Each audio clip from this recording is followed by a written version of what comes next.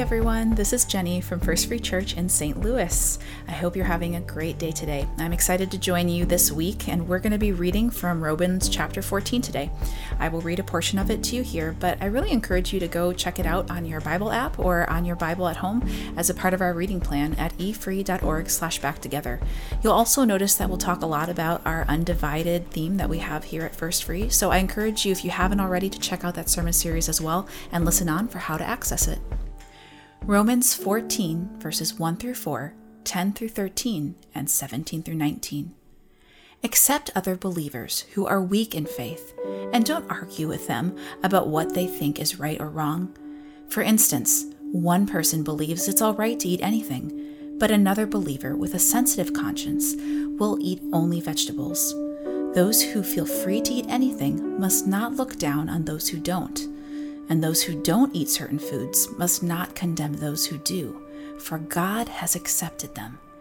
Who are you to condemn someone else's servants?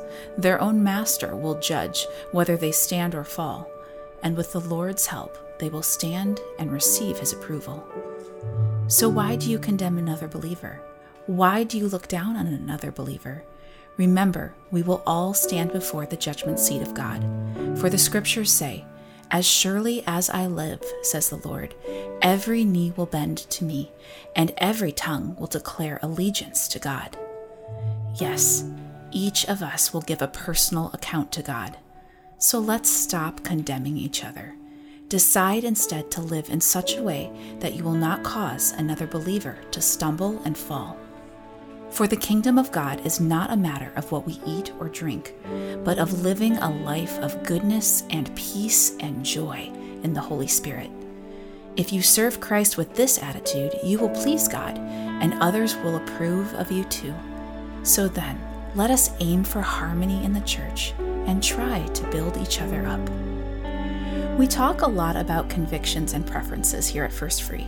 If you haven't already, I encourage you to listen to our Undivided sermon series, which unpacks some of what Paul talks about here and relates it to our current context. You can listen or watch at efree.org/undivided. Now, take a few moments for quiet reflection and think about these questions. Paul speaks of our natural tendency to judge others on their preferences and convictions. He says that instead we should leave this between them and God. Is there anything God is putting on your heart based on this scripture?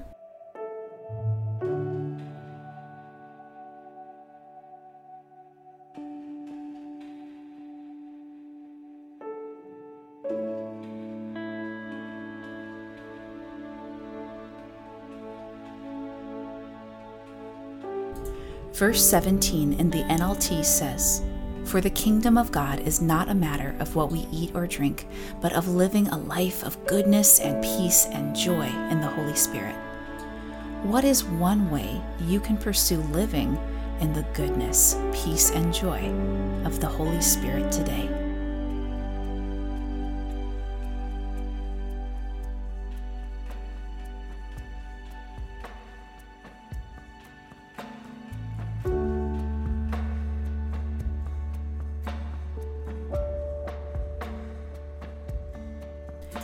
Finally, Paul encourages us to build others up. Who is one person you could build up today?